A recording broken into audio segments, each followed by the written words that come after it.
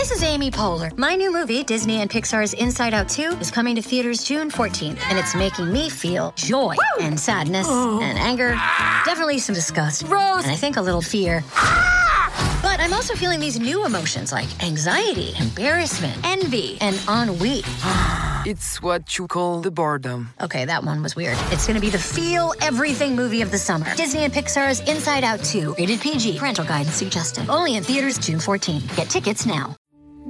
We took it all. We brought them to our land. An endless night, ember hot and icy cold. The rage of the earth. We made this curse. Carved it in the blood on our backs. We did not see. We could not, but she did. And in the end... What will I become? Senua's Saga.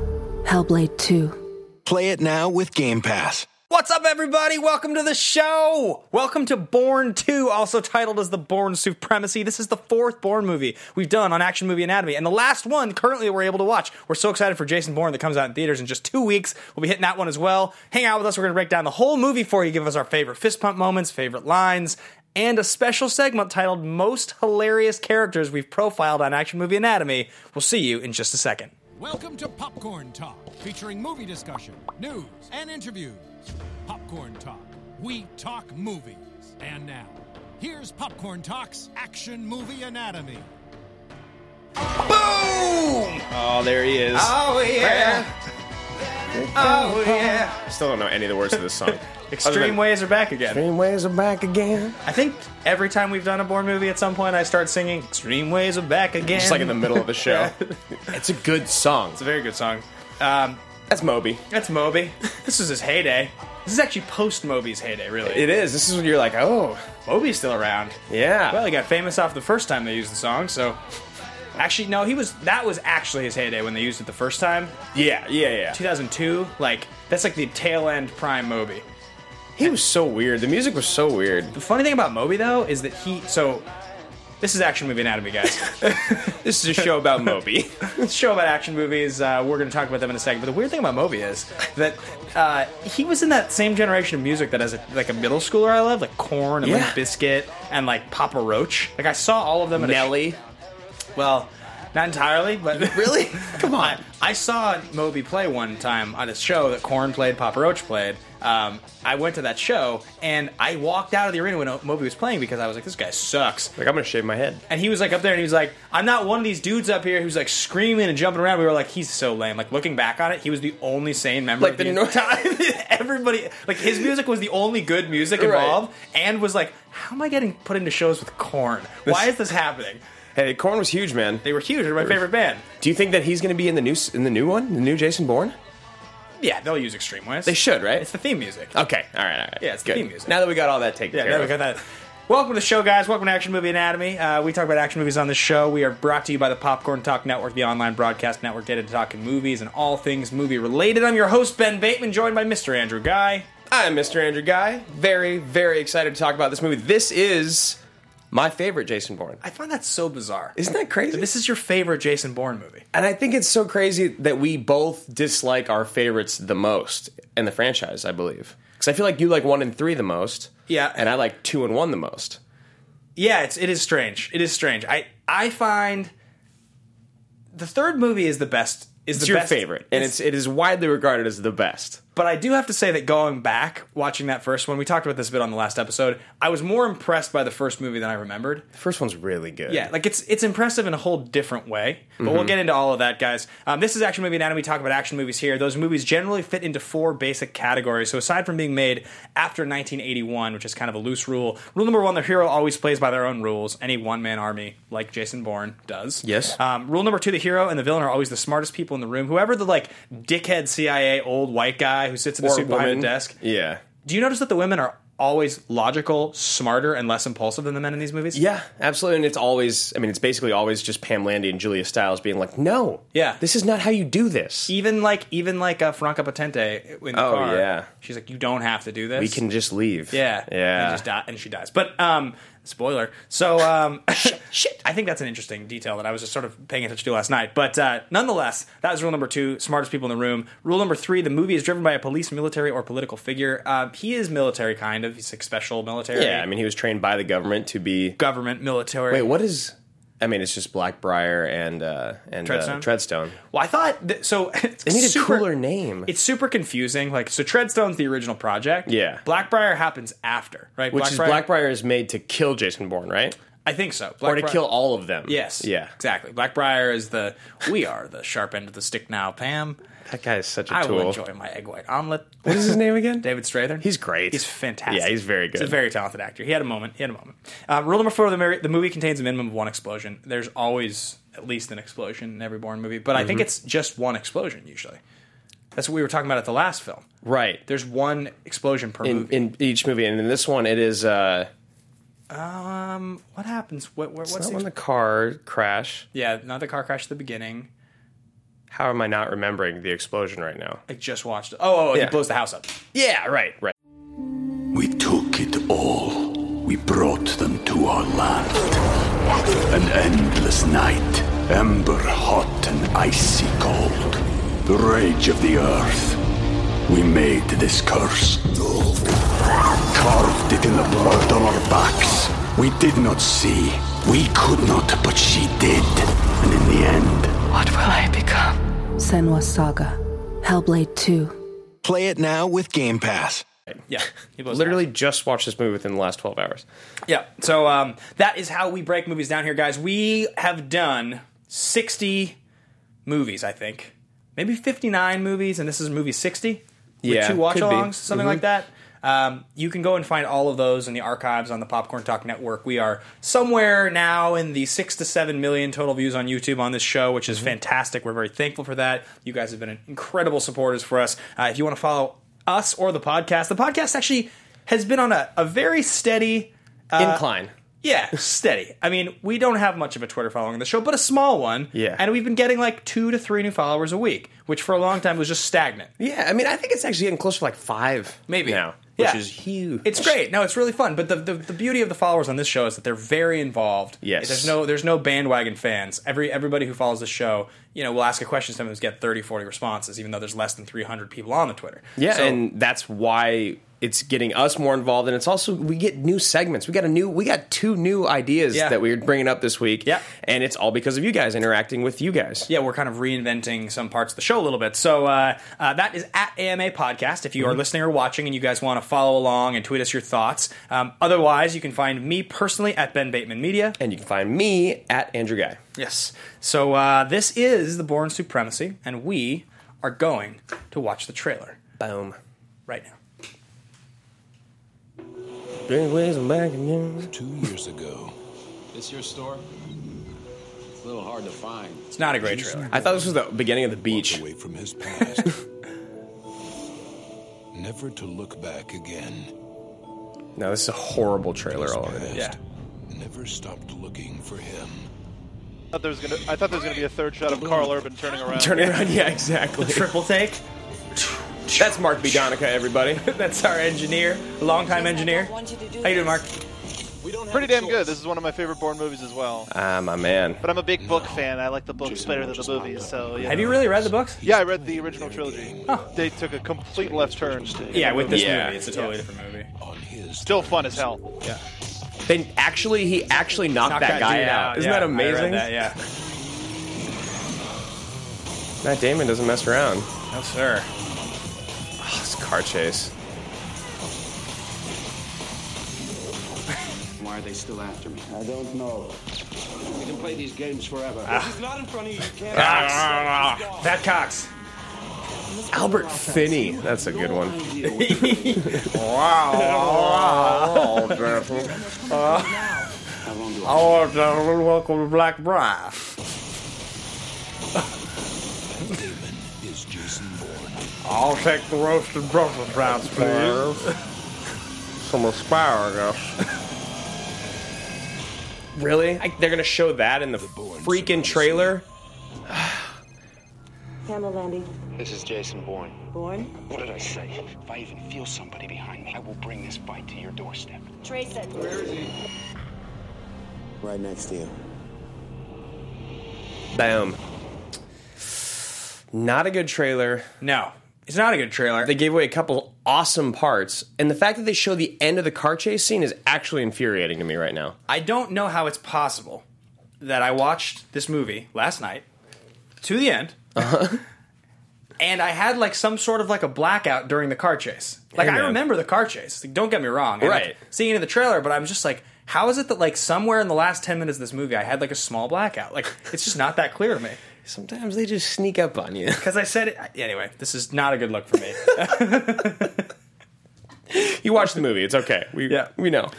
So, guys, that's the trailer of the film. We are going to kind of jump around today a little bit on the way we're doing things. We're skipping over tagline. Some of the fun segments we've been doing recently, we've found as we've been doing these franchise sequels and things, they're not as much fun to jump around with because, like, things like call it a sequel or spin-off, like, they are sequels or spin-offs. Right. Things like recast, when it's the fourth movie in a franchise we've done, recasting again is kind of redundant. Or yeah, it's better on standalone movies. Yeah. Like Commando would have been a great one to do all those things with. Which we did do the tagline, but it would have been fun to rename as well. And there's plenty of those coming up. So we're doing some kind of different segments today. But what we are going to start with, which is something that we always start with, is a thesis statement. Yes. And this is something we do on the show that if you've been watching for a long time, you kind of know what to expect here. But what this is we come up with sort of a broad or bold thought, something about this movie that is big and really it's like it's your biggest thought about the film. You kind of defend it all throughout the show. It should be kind of rooted in hyperbole, something like that.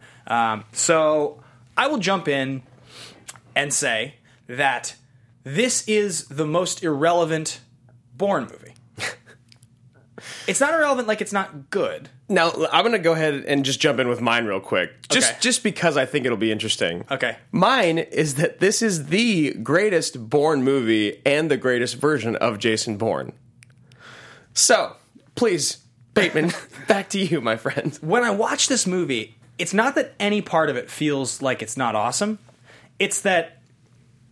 Okay, so Bourne Legacy, the Jeremy Renner one, we all agree it's like the stalest movie. Like, right, so you're talking about the Damon ones. Yeah, so what I'm saying is that feeling when you watch Bourne Legacy is that, like, everything about this is executed great. It's awesome. He's a really good Bourne. Like, the plotting's tight. The action's awesome.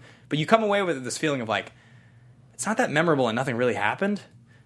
Whereas the first Bourne movie is, like, super iconic. And all these scenes, when we watched it again, the movie stuck with me in such a way where I was like, there's a reason that I remember all these lines, all these scenes, all these moments. Right. The third Bourne movie is like, it's the fully realized version of what they wanted the second one to be. They're trying to cap off a trilogy. Like, everything about it is just fantastic. Like, it feels like the tightest, the most evolved. The action is sick. The train station opening, like, he feels like he's the smartest. Right. He doesn't feel as erratic. It's weird watching this movie. I was like, this just feels like a bridge sequel. The most relevant thing that happens is Marie dies. Yeah. Aside from that, like, Brian Cox is kind of just like a throwaway bad guy. He's fine, but like, he doesn't add that much. Like, Chris Cooper was way sweeter. Oh yeah, Chris Cooper was way sweeter. And like, when you do finally meet Albert Finney in the third movie, like, he's like the mastermind. He's like the mastermind behind all of it. So like, it makes more sense. Like, there's just all these things about this movie. And I was watching it, I was like, it's like scene after scene after scene. It's like exotic European location, goes to Russia, blows something up, has a fight with a guy. It's not that the scenes aren't great. The car chase is sweet. The fight with the magazine, awesome. Yeah. It's just like, this movie to me feels like the most sort of redundant Bourne movie, and also it's the one I've seen the least times. When I watched it, I was like, there's a reason that I don't remember almost anything about this movie except for the magazine fight, the shot at the beginning, and the car chase at the end. And the rest of the movie is just kind of like like, what happens in this movie? Right. It just feels like circles almost. Yeah, It's right. just like, it's so funny because while you were saying that, I had an epiphany. Yeah. And because I don't disagree with you at all in that. I still think it's my favorite one. Yeah. And I think this is the best Bourne. But it's for reasons that... It's almost like the same reasons that I love the Two Towers the most out of the three Lord of the Rings, and why I love the Dark Knight the most out of the three Batmans. And why probably people like Empire so much. Right. The first movie in all three of these trilogies that we're talking about, Bourne Identity, Fellowship, and Batman Begins, in my mind are the three most important movies in the franchises. Yeah. And the third ones, they have to wrap them all up. Yep. And they're kind of regarded as the worst, although Return of the King is awesome. And but and Ultimatum's for you, yeah. Whereas the second film is kind of like the lead characters just doing what they do best. Yeah, right. You know what I mean? Like just kicking ass to kick ass. Yeah. Like the battle at Helm's Deep, Dark Knight, it's like Batman. Like that's the Christian Bale Batman that you want. And the third one he's already like given up. And on the first one he's learning who he is. Yep. So the second one he's like perfect. Well, yeah, the second movie in all the trilogies, it's always the extension. It's kind of like you can't make a 5-hour movie. Right. So you don't. So you make the 2-hour first movie that sells the idea, and then the studio or whoever is like, we'll make 2 more because the first one was so good. So now you're like, I have all this rope. I really have to show all the best parts of this, the coolest stuff. Right. In the second film. Which is where you get on Hoth, you get like a whole ice world, and you get the Luke, I am your father. You get all that stuff.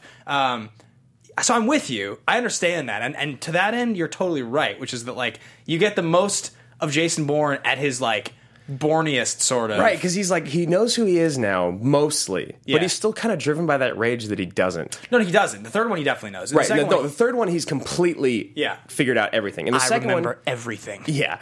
Yeah. They let you know really quick in the trailer. In the second one, he knows most things. He's like on his way to figuring it out, but he still is driven by a rage of not knowing so much. Right. Including his own name. But he's also knows that he can kick ass. Yeah. So he's got the rage of his dead wife. Yeah. And the rage of this like not knowing still. His dead mistress. His dead mistress, right. Yeah. They couldn't get married yet. Franca Potente. So that's why I love him so much, because in the third one, it's just like, I'm here, I know what I'm doing, I'm going to destroy you. And in the first one, he's figuring it out. Do you think it's weird at all that in all of the billing for this movie, like on IMDb, the second credit, or like when you look on the box and list the top 2 stars, she's listed as the second star? Yeah. It's interesting because it's like a bait and switch a little bit, because you don't realize she's going to die in the first 15 minutes. Yeah. If you don't know. I think that's kind of interesting, because she's really not the second star by any means. No, not at all. And even if she was, she's definitely not the second most famous person either. No. So I wonder if that was intentional, the way that they build a movie, because you're not supposed to know. I like that. Yeah. I think that's another reason why I like this movie too, is because it's like there's actually something gnarly that happens in it. Yeah, no, and that's a good decision they made to kill her at the beginning. It would have killed the movie if she was. It would have killed the whole franchise, I think, if she stuck around. Yeah, definitely. That could have been another good thesis. Yeah. Well, that's interesting. That's interesting. We both have our different theories on this movie. And that we don't disagree with one another. Yeah. But they are completely opposing theories. You're like happy about it, and I was like, I don't really need to watch this again. Yeah, it's true. It's true though. So all right, so that's thesis statement. Let's move on to our next segment, which is fist pump moment. So guys, if this is your first time watching the show, or something like that, or your 60th, fist pump moment is that moment when you're watching the movie and something happens, and fist pump moment needs to, I feel like, be clearly redefined every time we do it, because recently some of my fist pump moments, as mine today, it's not actually an awesome moment. It's not like that's clearly the best moment of the whole movie. It's like, it's kind of that moment where, for you personally, something happens where you just have like, yes, this is awesome. I'm so into this movie. I love this movie. Yeah, it's just something that you see, and it doesn't even have to be monumental. Like mine in this is so insignificant. Yeah, but it's what reminds me of like, oh, yeah, yes, yeah. So it can be something huge, For me, like with Terminator 2, it's the theme music, like. That's what it is for you. So it's like that moment, the shower room scene in The Rock. Like, it can be a huge thing, can be a little thing, can be a touching look between a father and son. Any number of things, but it's like a moment. Sorry, it's not that I didn't get it. I was reading what all of the fans were saying. What were they saying? No, they're just talking about the sequels and all of that, and how they're usually darker and more. They had to like cover more ground to get people back for the third one. And, yeah. So, but yeah, it's that moment where you're watching. It's like you want to call your buddy, like, dude, you gotta put this on. It's so awesome. Look at this. Anyway, that's what fist pump moment is. So, why don't you go ahead and go first on this one? Okay, so mine originally was going to be when she gets shot. Because I was like, oh my God. Yeah. Like, holy totally. What is he going to do now? Like, that was my initial one. But my favorite part is when he's just been shot and he's like stumbling through the convenience store or grocery store, whatever it is, and he breaks the bottles. And he goes out and he sees the cops pulling up. And he's like, okay, what do I do? I'm hurt. I'm tired.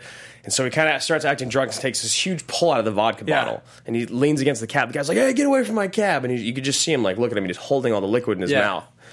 And then the cops engage him. He spits in his face, kicks both their asses in like 2 seconds. Yeah. And then the cab driver looks at him and he's just like, Yeah. That's my fist pump. Yeah. Is when the cab driver realizes, like, this dude wasn't drunk. He used your car as blah, Yeah. blah, blah. Like, it was just that moment of, like, yeah, that's Jason Bourne. That's Yeah. what he does. Yeah.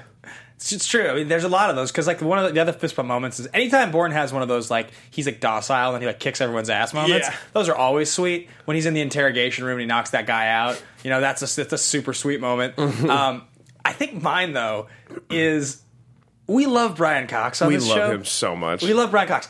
Brian Cox had this wonderful run for about 10 years there. And it's right in the heart of our like young movie loving days because if you look at the 3 most recent hits that we'll get to in a second here with Star Profiles, you'll remember like all these movies that he shows up in because there were some I didn't list. Like he's in The Ring. I forgot that he's in The Ring, but he's totally in The Ring. And like there's all these movies that Brian Cox shows up in. So. And you're always happy when he walks on screen. You're like, yep, there he is. There's my boy. Because he's a terrifically talented actor.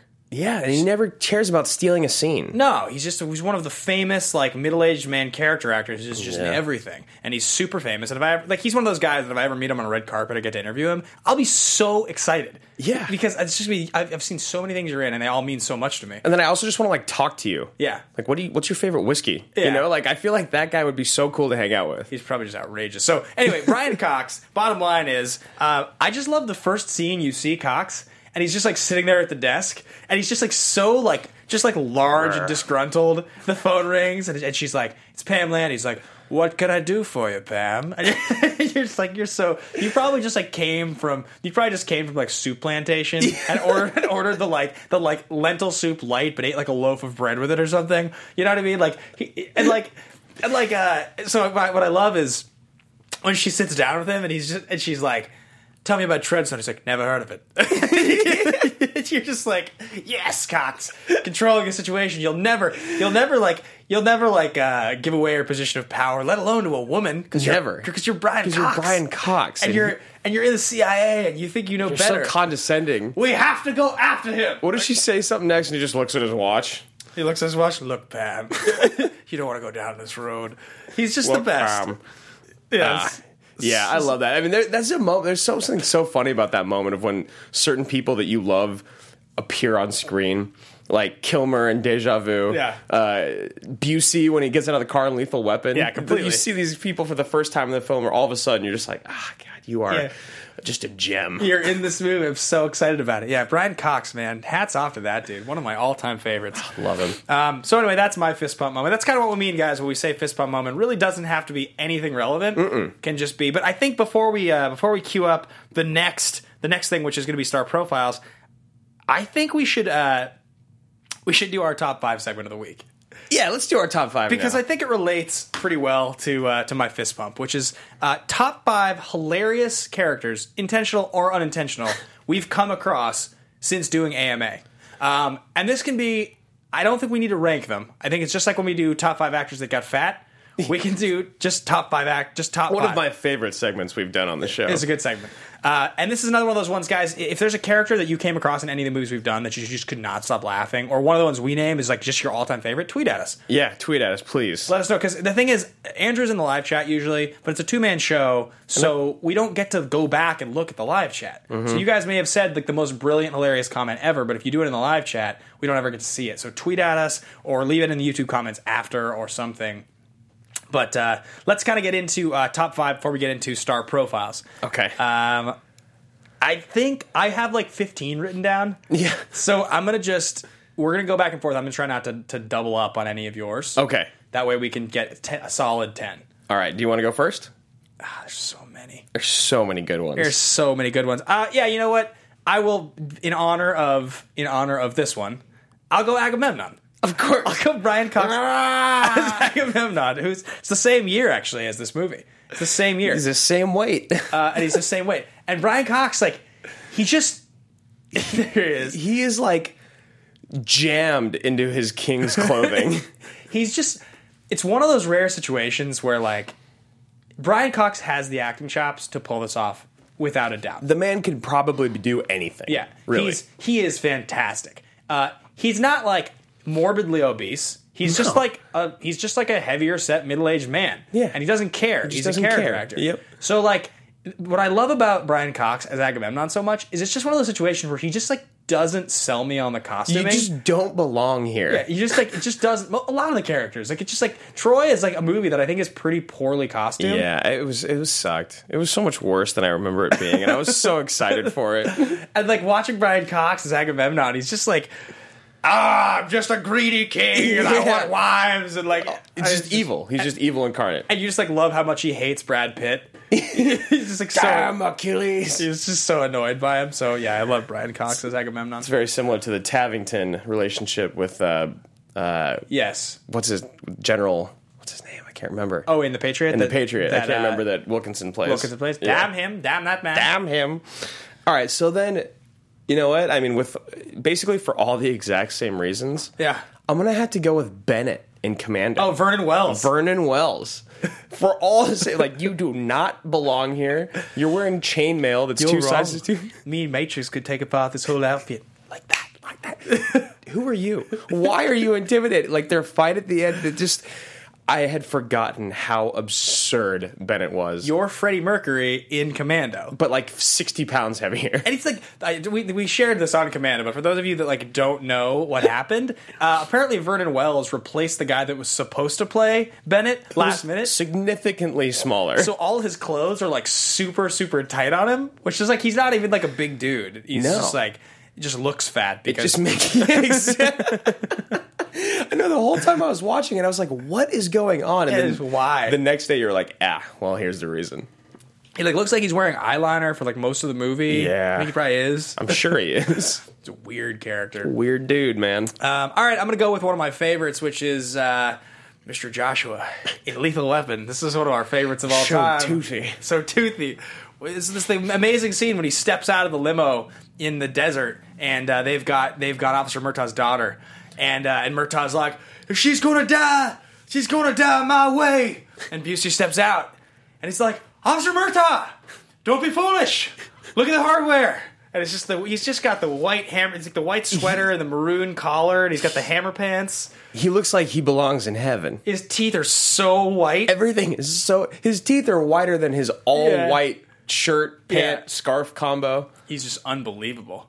He Mr. is Joshua. beautiful. He's a beautiful man in that movie. Yeah, really, I love that one. All right, I'm gonna have to go with. You'll like this one. Arnold. Oh yeah, in Predator. That's a good one. It's and it's not that I don't like Predator. And I don't like Arnold in it. It's just that. We've talked about this numerous times throughout the show. His conviction when delivering his lines. Oh yeah. Now how bad they sound. Yeah. But his confidence in saying them is amazing. Unbelievable. Do you have any examples of this? Russian cabinets went over the border 4 days ago.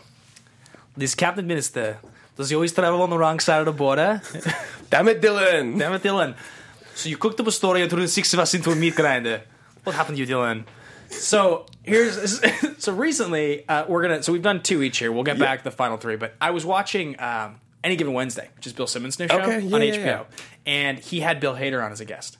And he asks Hader, this is my opportunity to, by the way, just retell a story I saw, which is not something that's usually good in comedy, but it's so good and it relates so much that I feel the need to do it. And we love Arnold, and we always like to hear good things about him. Yeah, and shout out to Bill Hader for telling this amazing story. But so he's like, Simmons is like, so I heard you did like a lot of odd jobs and things in Hollywood before you made it. And he was like, yeah, what's the weirdest one? He's like, well, I was Arnold Schwarzenegger's PA on the movie Collateral Damage, and which I saw. Have you seen Collateral Damage? Oh, it's terribly good. 3, yeah. And he's like, really? What's your most bizarre Schwarzenegger story? He's like, well, there's this one day we're in the jungle. We're in Colombia, and Arnold has a grill out. He's just grilling in the middle of the jungle, and he's just sitting there, and there's bugs flying around, and he's just like moving around the meat. And we're sitting silently, and he looks over and he says, this is the same jungle we shot Predator. And he's like, and Hader's like, ah. And he's like, it's super bizarre. Schwarzenegger's like, I had schnitzel flown in for the whole crew. And he's like, and Hader's like, huh. So he's like, and then he just starts naming people from the movie. Bill Duke, he ate the schnitzel.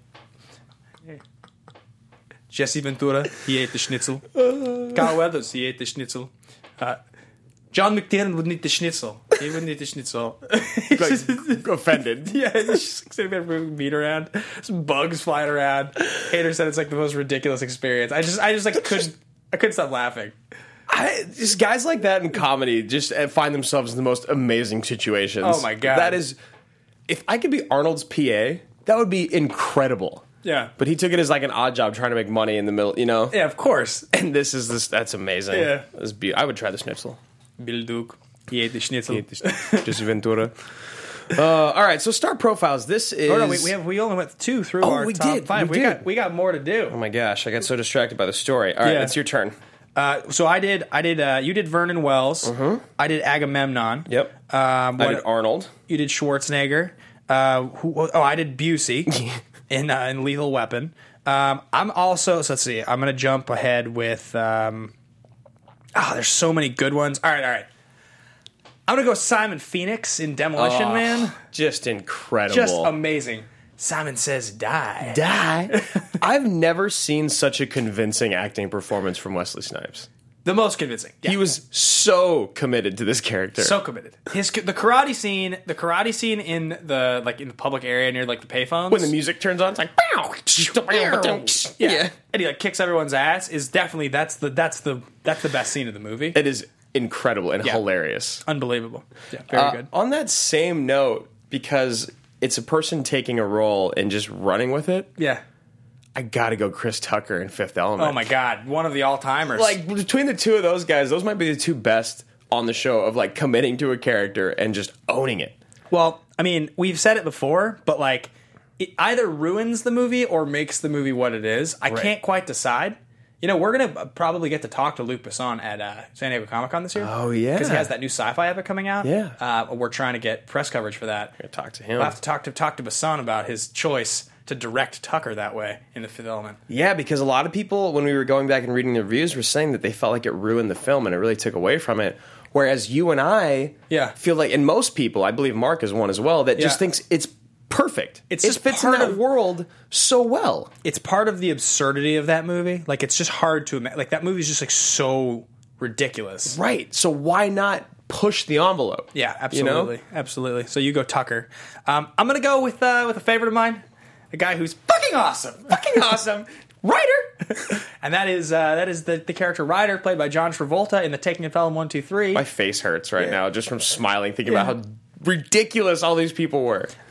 I have several times now, like I do this sometimes, where there's a scene I really like, and I watch it on YouTube a lot. The scene, our favorite scene from Taking of Pelham. So good. I've watched like 4 or 5 times in the last few weeks. It's just so good. You've watched that 4 or 5 times in the last week? Yeah, I've put it on driving a couple times. Safe thing to do. I'm sorry, officer. I was watching. Look, just watch this scene with me real quick. Just watch this scene with me. I guarantee you'll be convinced. It's just... He's just so absurd. Like, I love the fact that Travolta agreed to do it. Yeah. I love the fact that at the point in his career he agreed to do it. He's like he's like fat and balding. Yeah, he's like chubbier. And like... covered in tattoos. He hadn't been in movies, really. Yeah, he had like a little bit of a break, and like I'm telling you, I think that movie is like that's like an underappreciated cult classic. That, it is. I think it's much better than people are willing to give it credit for. Have you seen From Paris with Love? No, I never watched it. Me neither. Yeah. But I feel like we should watch it just so we can watch Travolta do it again. I feel like that would be a good plan. It was a good life decision for us. Yeah, definitely. So there's Ryder. I'm gonna go with dude, Mr. Busey in Under Siege. Oh yeah. and I love it because you followed. You know Busey better than almost anyone I've ever met in my life. Like the back of my hand. And you're like, it's funny because you can see that this is the beginning of his transition into insanity. When he comes out cross-dressed, and you're like, why is this happening? Why is this? There's no purpose for this. This is so funny. It's like, oh, this is great. Like, if I was actually there, that'd be like if our boss, like Steven, that'd be like if Stephen Lemieux at a Christmas party came out as a cross-dressed person in a wig. Funny you should say that, Steven. I'm kidding. Totally kidding. Well, yeah, like, because like his plan is to like distract everybody and then go like shoot the captain. Completely unnecessary. He could have just like actually not done a cross-dressing gimmick and just shot the captain. Yeah, because he didn't bring the attention of everyone on the entire fucking boat to him. Well, if somebody else shot the captain, maybe it would have made sense during that moment. Yeah, but not the case. No, he's like, I'm gonna go cross-dress and then I'm gonna kill him. Give me like 2 minutes. Does he have a gun hidden under his cross-dressed outfit? Maybe. Yeah, I think so. But he could just have a gun. He's like second in command on the ship. Yeah. Sir, why do you tolerate that clown? Busey's drawl is also one of my favorite things about him. It's his drawl with the size of his teeth in his mouth. There's something really special. Is that 5 each? I think that might be 5 each. I think that's 4 each. I did Phoenix. I did Agamemnon. I did Rider. Mm-hmm. I did. Maybe that is just 4. There's one more. Let's see. Oh, this is a tough one. I feel like we gotta just go for the triple threat here, and I'm gonna go Gary Busey and Point Break. I love that. Let's just talk about Gary Busey roles, really, because Busey and Point Break is like one of my all-time favorites. Like that's where Busey shines the brightest. Yeah, where like when you first meet him and he's standing there. At this point, it's literally only 4 years after Lethal Weapon, but he's let himself get like very fat significantly overweight. Yeah, he's got like a very, very large belly. And when you first meet him and Keanu walks up to him and he's like pulling rocks. Yeah, and he goes, I've been in this bureau 22 years. I fired my piece over 19 times in the line of duty. I got no idea what a blind man fishing bricks off the bottom of the pool has got to do with being a federal agent. To add to which indignity, I've been saddled with some blue flamer Quantico cat. Some Johnny Unitas or something. And Keanu's like, the shit they pull. He's like, yeah. You're telling me. The guy goes, Angie, it's your guy. He pulls the thing off and he's like, Pappas. Angelo Pappas, punk. Quarterback punk. He goes, 2 bricks coming up. Welcome to SeaWorld, kid. And then he jumps on the diving board. He's like, wow! He throws his body off. It's so fucking good. You know what? I'm gonna leave that as the ultimate last one. Okay. I think it's a perfect one to finish on. It's fair. 3 Buseys in a row. Yeah. You like that I've seen the movie so many times I can just verbatim just quote like. I mean, that I could literally see everything that was happening in the movie while you were saying it. There's certain movies, certain ones. Like Gladiator's probably like that for you. Oh, definitely. There's a few on this list. I think I've seen Point Break 60 times. So like, yeah. Gladiator I've seen a lot. Last Samurai. Yeah. There's plenty of them. A number of times. So that is that section, guys. I hope you're still interested in the rest of the show. We have taken the majority of our time already, and we are not even to star profiles. Nope. So let's get into star profiles. Matt Damon, at this point in his career, 2004, he was 32 years old when they were filming this movie, I believe. Mm-hmm. You can start to see the age in his face a little bit, I noticed, when I was watching this. It seems like he aged, actually, like more than a couple years there. To me. Isn't it crazy how... I don't know if it's because we're getting older. Yeah. But for me, when we see... Because, like, we love Grizzled Cruz. Yeah, of and course. Grizzled Born and the new one. Yeah. Like, there's something that's so awesome about them aging. That's great. Definitely. And I need it to keep happening. Yeah. I want to do it until, like, they're 60. Right up to the point that, like, they stop being convincing. Yeah. And, like, just they're like Pullman in Resurgence. Yeah, or their like... voices get all kind of weird. Oh, God, his poor voice. Pullman. But yeah, so this was, like, an interesting time in his career because he was like A-list, but not. You know what I mean? Yeah, totally. Because like we talked about this before, but like basically you've got Goodwill is 98, and he had a string of bit parts then. So then following 98, he's got a few years of like talented Mr. Ripley and like really establishing himself as like a talented young actor who was being in all kinds of stuff.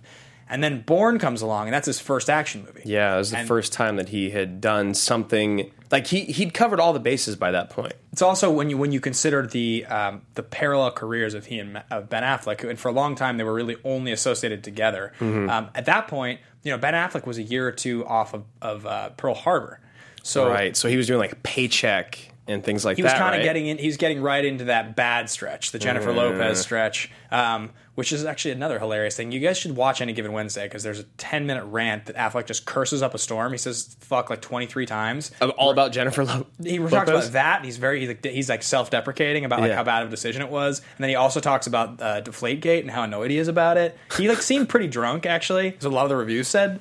But anyway, nonetheless, at this point, Damon was definitely in this like. Because his movies here, Stuck on You, 2003, weird comedy. Euro Trip, 2004, comedy. Jersey Girl, 2004, like right. In Euro Trip, he's literally just a cameo that sings a ridiculous song a couple times, which is hilarious. But Ocean's 12, I think, is like right around here. Like the Ocean's franchise was probably over within a couple years of this. I think it had ended by like 06 maybe or 07. When we covered Ultimatum a few weeks ago, 07 is like right in that. He is securely an A-lister. Yeah, and that's when he's about to start, or that's when he's gunning for his Oscar, right? Doesn't he do Invictus like right around within there? A couple years. Yeah, because like also like again, like within a couple years of this, he does that movie, the CIA one directed by Robert De Niro, The Good Shepherd. That's like, I think that's like 05 or 06. So yeah, this is very much when the world was beginning to accept Matt Damon as like an A-lister. Is there a part of you that feels a little weird, by the way, about seeing these young guys now who seem kind of like kids who are getting good parts in like premier Oscar roles? Like Miles Teller has like an Oscar role this year. Daniel Radcliffe has like an Oscar role this year. It's weird to me to see these guys who, like, a few years ago seemed like they were just coming on. Well, it's interesting because my mind's getting blown as you're talking over. Yeah. I keep thinking about this show, and we've been doing this for so long. We've watched so many of these leading men's career arcs, and it seems like so many of them, you know, they come on the scene however they do. That's always different. Yeah. But then they do all their bit parts, and then they try to do romantic comedies and then action movies. Yeah. You know what I mean? Yeah. And I feel like now, with something about the entertainment industry and how serious you need to take yourself if you want to be a leading man. Yeah. You know, you can't really do those type of like dumb rom-coms. Like you look at Chris Pine, you look at Tom Hardy, Ryan Gosling, like all these guys that are like A-listers, there's only like one in there or two in there. You know what I mean? Stupid rom-coms? The stupid movies. Whereas I feel like in the 90s and the 2000s, you were kind of given more leeway, more slack. You could do a bunch of weird movies like Eurotrip and Stuck on You and Jersey Girl and Dogma. You know what I mean? Well, it's we talk about this almost every single week, but the reason for that is because as we moved into the digital red box culture, there are less and less of these B movies that get promoted like A movies. Like those movies you're talking about in the 90s and the mid 2000s would get promoted as though you should go see this movie in the theaters. Yeah, like this leading man, like, you know, Brad Pitt is like a leading man. Go see The Mexican, right? Or like, you know, you should go see this.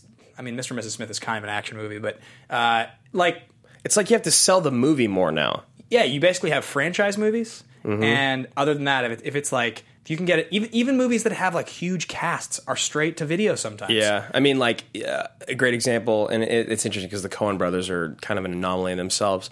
But Hail Caesar, love the Coen brothers, massive love what cast, they do, starring massive George cast, Clooney. Fan of everyone in it, no interest in watching it. Yeah, and it was promoted as though it was like a digital release. Right, I saw it in theaters, but like again, like it's very, very weird to see the transition, and that's what you're talking about. Even those movies that I'm okay. Spotlight won the Oscar last year. Spotlight was a movie that if it hadn't started getting Oscar buzz, no one would have seen. Right. Like I didn't hear about it coming up. It wasn't a movie that I thought was going to be in contention.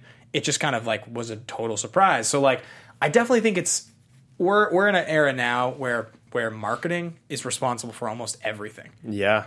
Almost everything. Yeah, because imagine if movies that were huge back then were marketed correctly towards like the general demographic.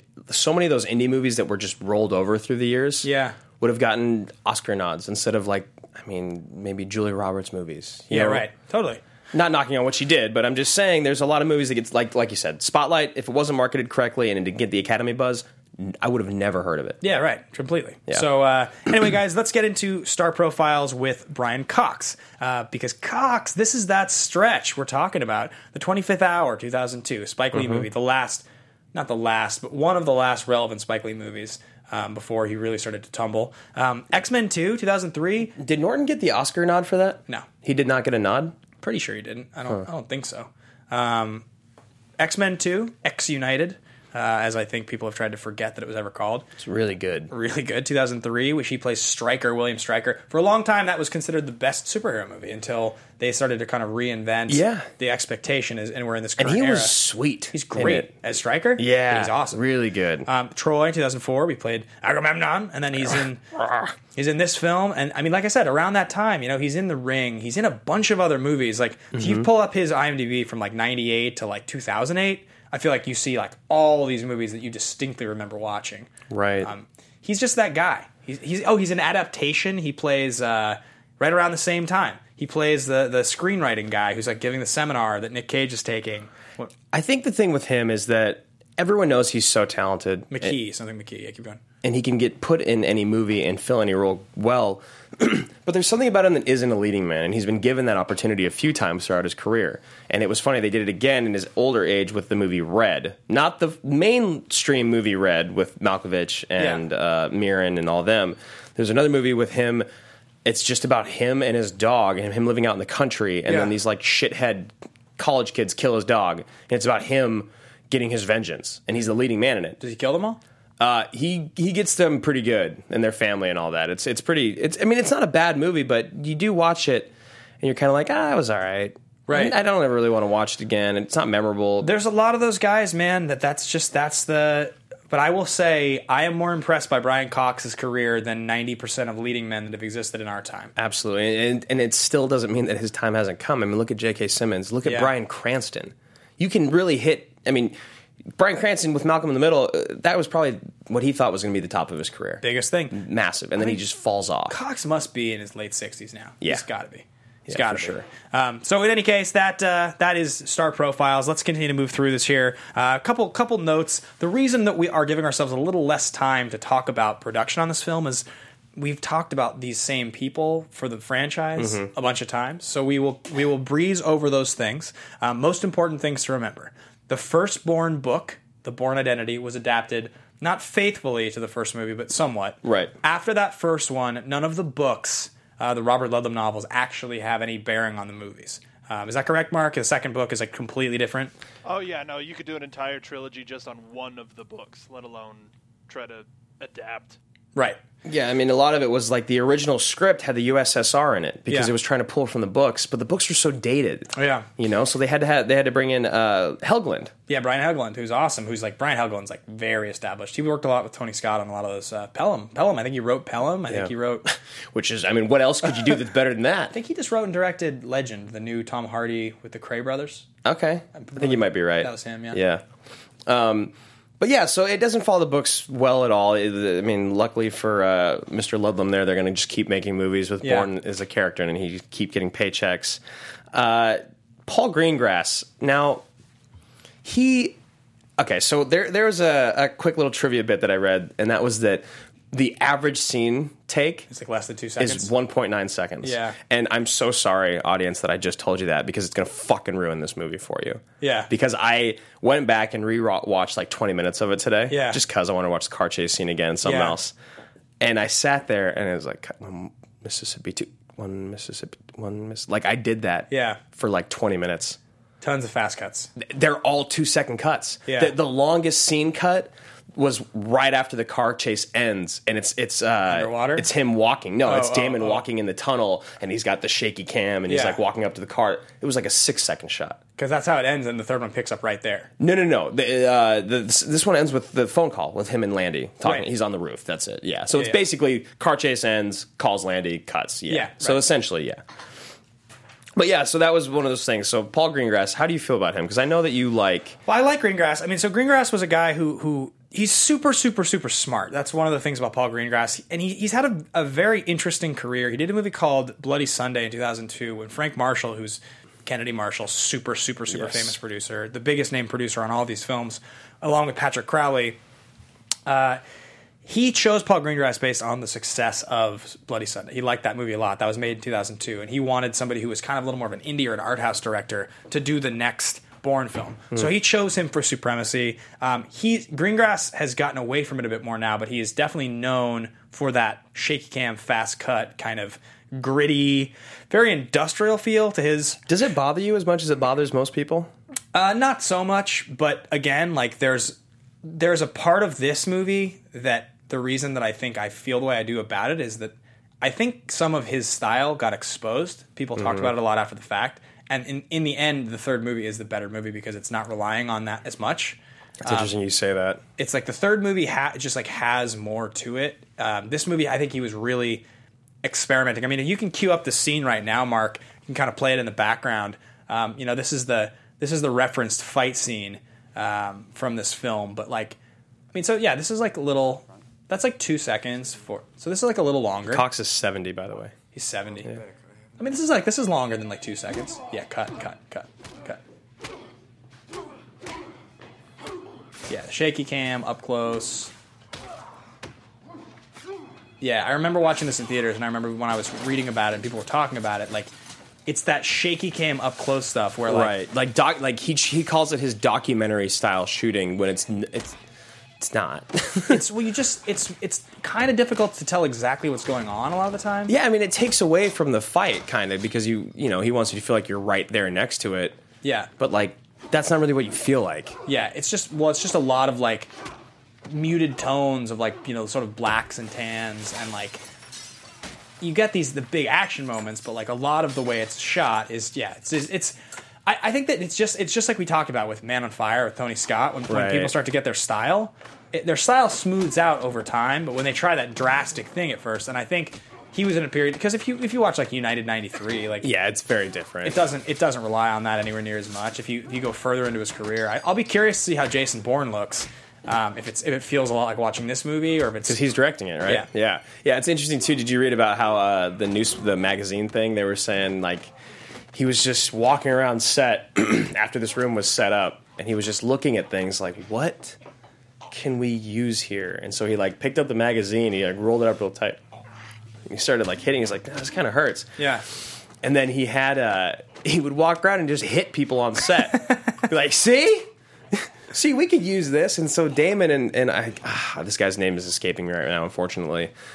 Before the scene, before every time, like on set, before filming any part of this scene, they'd be sitting there and they'd just hit each other with the newspaper or the magazine, and they both get like welts and bruises from it. Yeah. So like, it's legit. If you know how to fight with a magazine, you can do some work. Well, so in The House of Munich, when Jason Bourne uses the rolled newspapers, is something I pulled.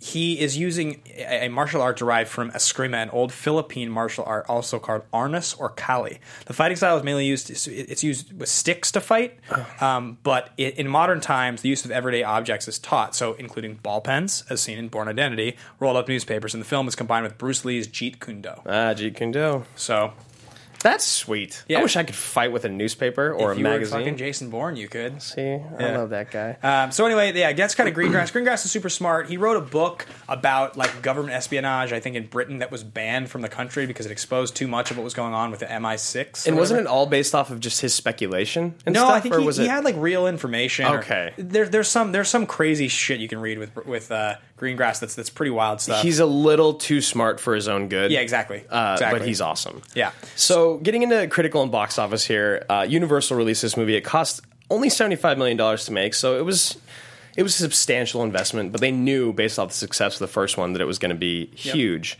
It opened July 23rd, 2004, $176 million domestically, $112 worldwide, for a grand total of $288 million. In 2004, a lot of money, which ranked 8th domestically on the list for the year. There, you can see with Troy coming in 13th. Of course, National Treasure coming in directly behind it. Day After Tomorrow, good old Emmerich. Wow, it made. Excuse me, I'm sorry. It made more money than National Treasure. Yeah, that's pretty big. I actually find it surprising that it made more money than Troy. I do too. Yeah, Ocean's 12, so this is right. Yeah, the next one had to have been a few years later. But yeah, Shrek 2, Spider-Man 2. I'm actually shocked that it made more money than so many of the movies on that list. Yeah, totally. Shark Tale? I would have thought Shark Tale made more money. Yeah. And that was like when Will Smith was still in his like $20 million every single movie.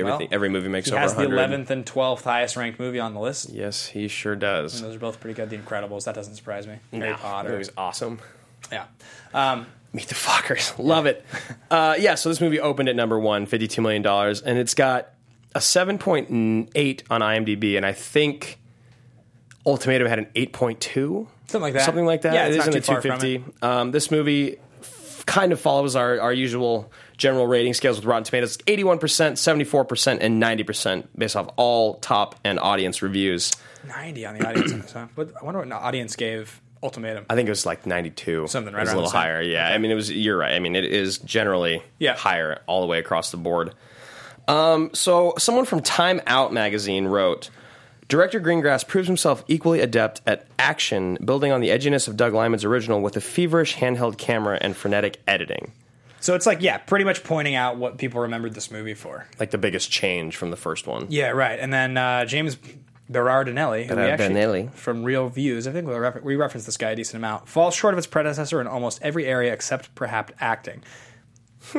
Looking back on those two movies now, because I mean now we've seen each of the Bourne movies from a critical eye within the last year, right? Which is not something I had done in a long time. I hadn't seen the first or second in a while, and it had been a few years since the third one either. Yeah, true. And I had never seen the fourth.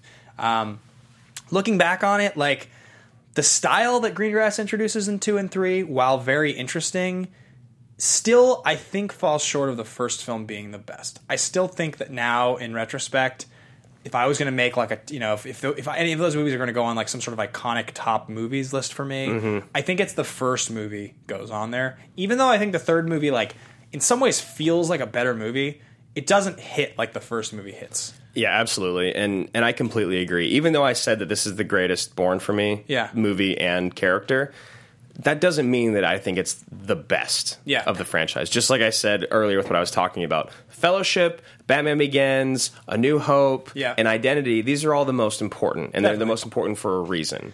Now, whether I enjoy the installments after that more, that's a different topic. Now, I don't think Mission Impossible 1's the best. I completely agree with you. And I don't even think it's one of those where like the later movies are better, but it owes everything to one. One's a completely different kind of movie. It does kind of stand on its own. But you love Brian De Palma. Do you know that in his day, like, this is like why, in his day, Brian De Palma was like one of those, he was like a Nolan, Spielberg, like, level, like the biggest of the big, stylistically brilliant, like the kind of guy that like would open a movie and like people would see it because it was a Brian like, you De Palma hear that, like, movie. De Palma's making a new movie. Yeah, that kind Tarantino, of guy. a new Tarantino movie's coming out. Like, that type of thing. In like Tarantino's heyday. But like, yeah, exactly. I think it's just crazy to me that like he I guess he's just got old. But in any case, let's get into favorite line. Let's get into favorite line. I hope we have the same favorite line. Oh, do you? It's a Cox line. Oh, it is. Is it What is yours? You're starting What? What is it? Look, Pam, I've given 2 marriages to this bureau. I've shoveled shit on 4 continents. I'm sure as shit not going to throw it away for like whatever he says there. Yeah, that's a great one. My favorite part of what he says is that I've given 2 marriages to this bureau. Like, somehow Brian Cox, and the character that he is, was able to get married twice. Not only that he was able to get married twice, but also the fact that like he thinks that it's like his commitment to the bureau that chased his wife away. Like he's like such a just like, a, look at you, Brian. Yeah. What do you think? You just like seem like such just like an angry, chauvinistic, like sexist, like condescending asshole. Yeah, everything about it's you. all the bureau. Yeah. You're standing in a big puddle of shit, Pam. You don't have the shoes for it. He's just like Love it. Because when she takes over the operation and they're in the office, he's so disgruntled. Oh, he's so mad. And he's like a pouty child, the way he like paces around. I feel like he has like a book of just like one-line insults that he just reads just like angrily in the corner whenever something doesn't go his way. Yeah, completely. Yeah. So yeah, that's my favorite line. I like Okay. that both of them are Brian Cox, have nothing to do with the movie. Like, Brian Cox may be the best part of this movie. It's quite possible. Yeah, I mean, I think the best actor in the whole thing is probably Pam Landy. She does a good job. She does a really good job, but I just hate her. I forgot. So she's not in the first movie. No, she's not. This is the introduction of her. Yeah, she's in 2, 3, 4 though. Yeah, and she'll definitely be in 5. Or she's not in 4. Is she in 4 with Renner? I can't remember. That movie was so forgettable. It's weird, right? Yeah, for how much I love all the people in it, is so forgettable. Yeah, I remember almost nothing about it. So we aren't going to do hero villain rankings this week. We will come up with an updated list. That list, if you guys have been following the show for a long time, you know has gotten so long. It's very hard on the screen for us to actually kind of do justice to the ranking idea, to even really like look at everything all together. So I think we're going to kind of revisit that soon with maybe a new approach. Yeah, but we've got something else in place for it today. Yeah, so guys, we've been interacting on Twitter, and Max Brockman 453 on Twitter posed the question of the 3 major action franchises, that being Bourne, Bond, and Mission Impossible, which deserves to die? Right. If you were going to have to end one of those franchises now, or not now, but which deserves for the next movie to be its last, which one would it be? Well, damn, Ben, that's a good question. I wonder if our fans have good questions for us every week that we could bring on the show. So what we thought is, guys, a new segment we're going to introduce on this show is AMA Question of the Day. That rhymes, and you know it does. Yes, it does. So, guys, if you tweet questions throughout the week, we will be pulling one Twitter question every single week that we will be using on the show and having a debate, which we are about to do right now on that subject. So again, follow that Twitter at AMA Podcast with the hashtag, let's see, it should be AMA Question? Sure. Hashtag AMA Question. And let us know what you think the question of the day for the movie in question. So by Monday every single week, there will always be a confirmation of what that movie is. Follow the Twitter. You'll see there'll be a poll. We'll announce it. We will pitch some movies in just a second. But when you have an idea for the question of the day, hashtag AMA Question, we'll pull it, put it on the show. Absolutely. So for today's question, which do you choose? You know, it's tough, man. And the reason for this is because I don't really want to live in a world where there's no James Bond. Right. That being said, James Bond franchise has been the worst for me over the last 10 years. 15 years, whatever it is. They're like all bad. I mean, there's some slight good. I mean, there was Skyfall great. was all right, Casino was great, but other than that, they were all pretty much garbage. Yeah. Even all the way back to GoldenEye. GoldenEye's like okay. GoldenEye's like entertaining for its time. It was great. Like being a kid growing up, it was awesome. So, but I don't want to live in a world without James Bond, and there's no way there's not going to be a James Bond. So that being said, I think Jason Bourne needs to die. I think that Bourne 5 has to be the last one. I think Bourne 5 or 6 needs to be the last one. Whereas, and the reason for that is that when they brought Jeremy Renner into Legacy, it just wasn't the same. It just wasn't. There just wasn't something there that I loved about what makes me love those movies, and that's the journey that Jason Bourne's taken. Now, that being said, Ethan Hunt being gone, being replaced by Renner in that franchise as well, which is very odd. Yeah. I don't think that works either, but I think if I have to pick one, Jason Bourne has to go because he's the most standalone hero. It is all him on his own always. Yeah. He's getting old. It's getting tired. Jason Bourne 5 needs to be the last one. Yes, of course. Yes, sir. All right, so we've got a couple folks in the chat saying Mission Impossible, like you mentioned, because Cruise is going to be leaving. But I think they keep going bigger and bigger and bigger with the stunts, with the events, with everything. It's going to hit a ceiling, and to be perfectly honest, I wouldn't be as disappointed if Mission Impossible was the next one to go off. So, Mr. Donica, you're going to go with Mission Impossible. I'm going Mission Impossible. And I'm going to go with Bourne, even though it's probably my favorite of the three. Yeah. What are you going with, man? I'm going to say Mission Impossible has to die. Yeah. Mission Impossible dying is tough. I mean, you can basically... Okay, I'm with you entirely on the Bond thing. Right. But Bond has been recast over and over for years. So, and none of us want Bond to not be around. And there's... You try again with the next James Bond, if it maybe it hits. That franchise is built on recasting, so I don't think that getting rid of James Bond makes any sense. When you ask the question, is it Bourne or is it Bourne or is it Mission Impossible? I'm okay with non-blockbuster Jason Bourne movies. I don't know if Renner's the guy, but I'm okay with Tony Gilroy scripts, Greengrass directed. Even if you start to back it off, as long as you keep the same tone, the same feel, those movies are sweet. Okay, great example of something. For whatever reason this week, I had never watched either of those Alex Cross movies that Morgan Freeman was in. Kiss the Girls and Along Came a Spider. Yeah. But I remember them coming out in the 90s. I remember they were just cable movies. Yeah, they're sweet. And I love Seven, and he had a run of movies like that. So I, on Amazon, 2 nights this last week, watched Kiss the Girls, and then I watched Along Came a Spider. And they're not great movies. Nope. They're very entertaining. They're kind of whodunits. Yep. Morgan Freeman's great as that character. And I'd be, it's I'm okay watching those kind of as B movies, and I'm happy they exist. I'm not okay watching a B Mission Impossible. No. And so once Cruise leaves that franchise, you're not going to be able to sell me on somebody replacing Tom Cruise as Ethan Hunt. It's just not going to happen. There's no way there's a Mission Impossible movie that stars Chris Pratt or that stars Michael Fassbender or that stars... Or Renner. You can't see Renner taking over? No. You didn't like him enough in 4? I mean, not even that, but he's fine. It's just Tom Cruise is the only Tom Cruise. Yeah. There's a quality to those Mission Impossible movies that's it's kind of otherworldly. You can't really believe that there's a human being over 50 who at this point is still doing it. Yeah. And I'm not going to be satisfied watching a Mission Impossible movie with somebody else. I'm just not. It's the Fast and the Furious movies can continue to add characters, but those original guys, the ones that are all still alive, of course, will continue to be in those movies. Yeah.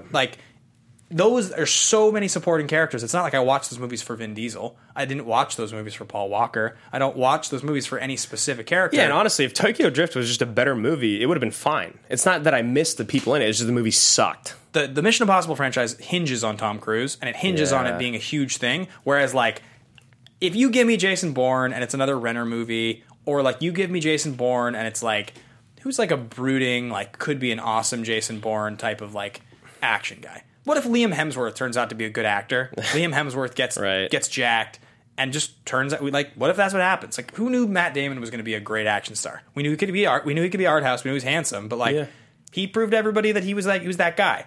what if it's Liam Hemsworth or it's some guy like that? I think Pine could pull it off. Yeah, Pine. I mean, they Pine do that. Chris Pine played the Jack Ryan character, Shadow Recruit. Yep. Yeah, that's what makes me think so as well. So a guy like that, like Jack Ryan, Shadow Recruit's a great example of a movie that was not. I think it was a major release, but like I don't think anyone just got saw forgot it. about. Yeah. Yeah, but like someday, if I'm home and that's on Netflix, and I'm like, I'll see if this movie's Check it okay, out. and it turned out to be I think good. I think Burnsy liked that movie. Shadow Recruit. Yeah. I feel like if it turned out to be good, I'd be like, sweet, happy to have watched this. That's never going to happen with Mission Impossible movies. So that's all my right, argument. all right. I don't know. I feel okay. Did I just convince you? I don't think so.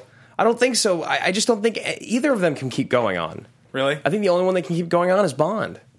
Both of them need to die soon because both the reasons that make those franchises great are getting too old. Yeah. I just think that Tom Cruise is a little older. That's it. And a little more awesome. A little more awesome. Fair enough. Fair enough. I can't wait for Mission Impossible 6. But yeah, so that was the AMA question of the day. Yeah, so guys, tweet in your questions for next week's film. We'll be getting to pitch in just a second. We're not going to recast this week because we have recast this cast several times. This movie, there are 3 action movie categories. Which of the categories does it fit into? Totally ridiculous, totally legitimate, or ridiculously legitimate. For those of you that are wondering what that is, totally legitimate are movies like The Fugitive or movies like Terminator 2. They hold together extremely well. They don't really feel like you laugh unintentionally.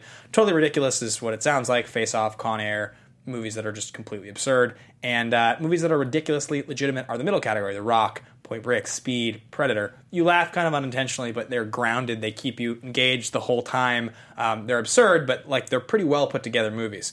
They're very compelling. For me, Supremacy, it's totally legit. Yeah.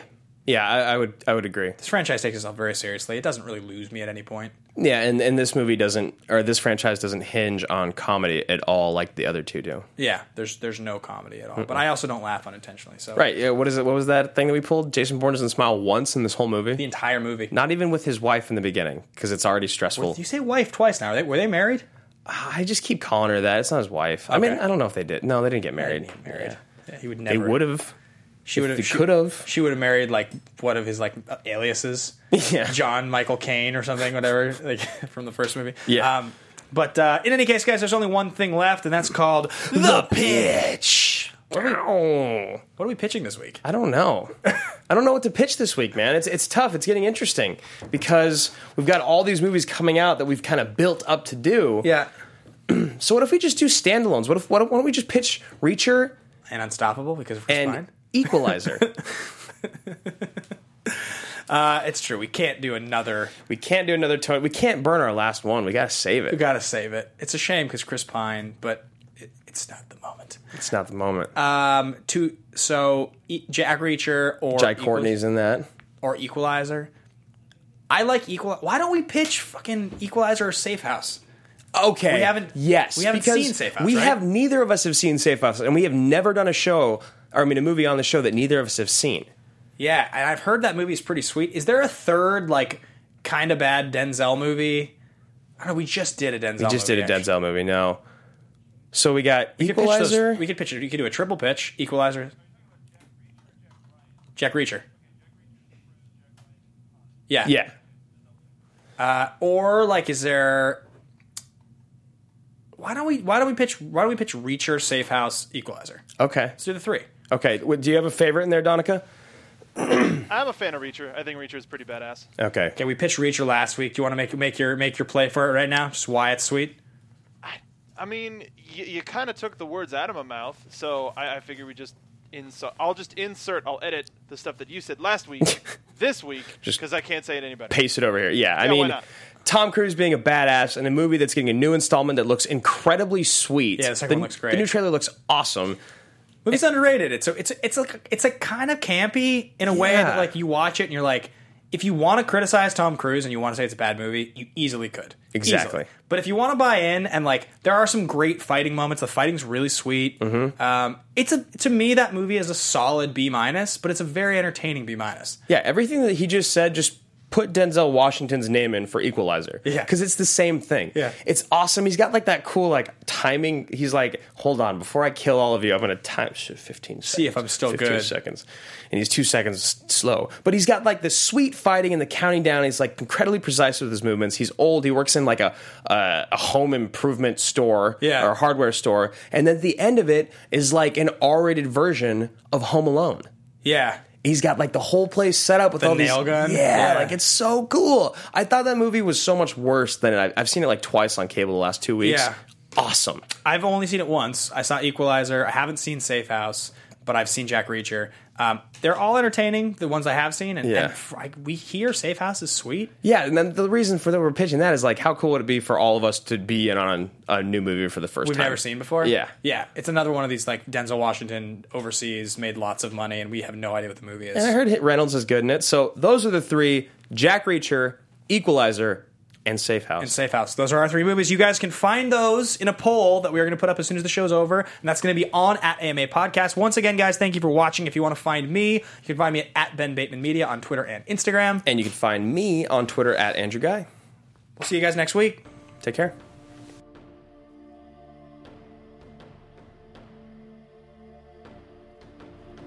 From producers Maria Menounos, Kevin Undergaro, Phil Svitek, and the entire Popcorn Talk Network, we would like to thank you for tuning in.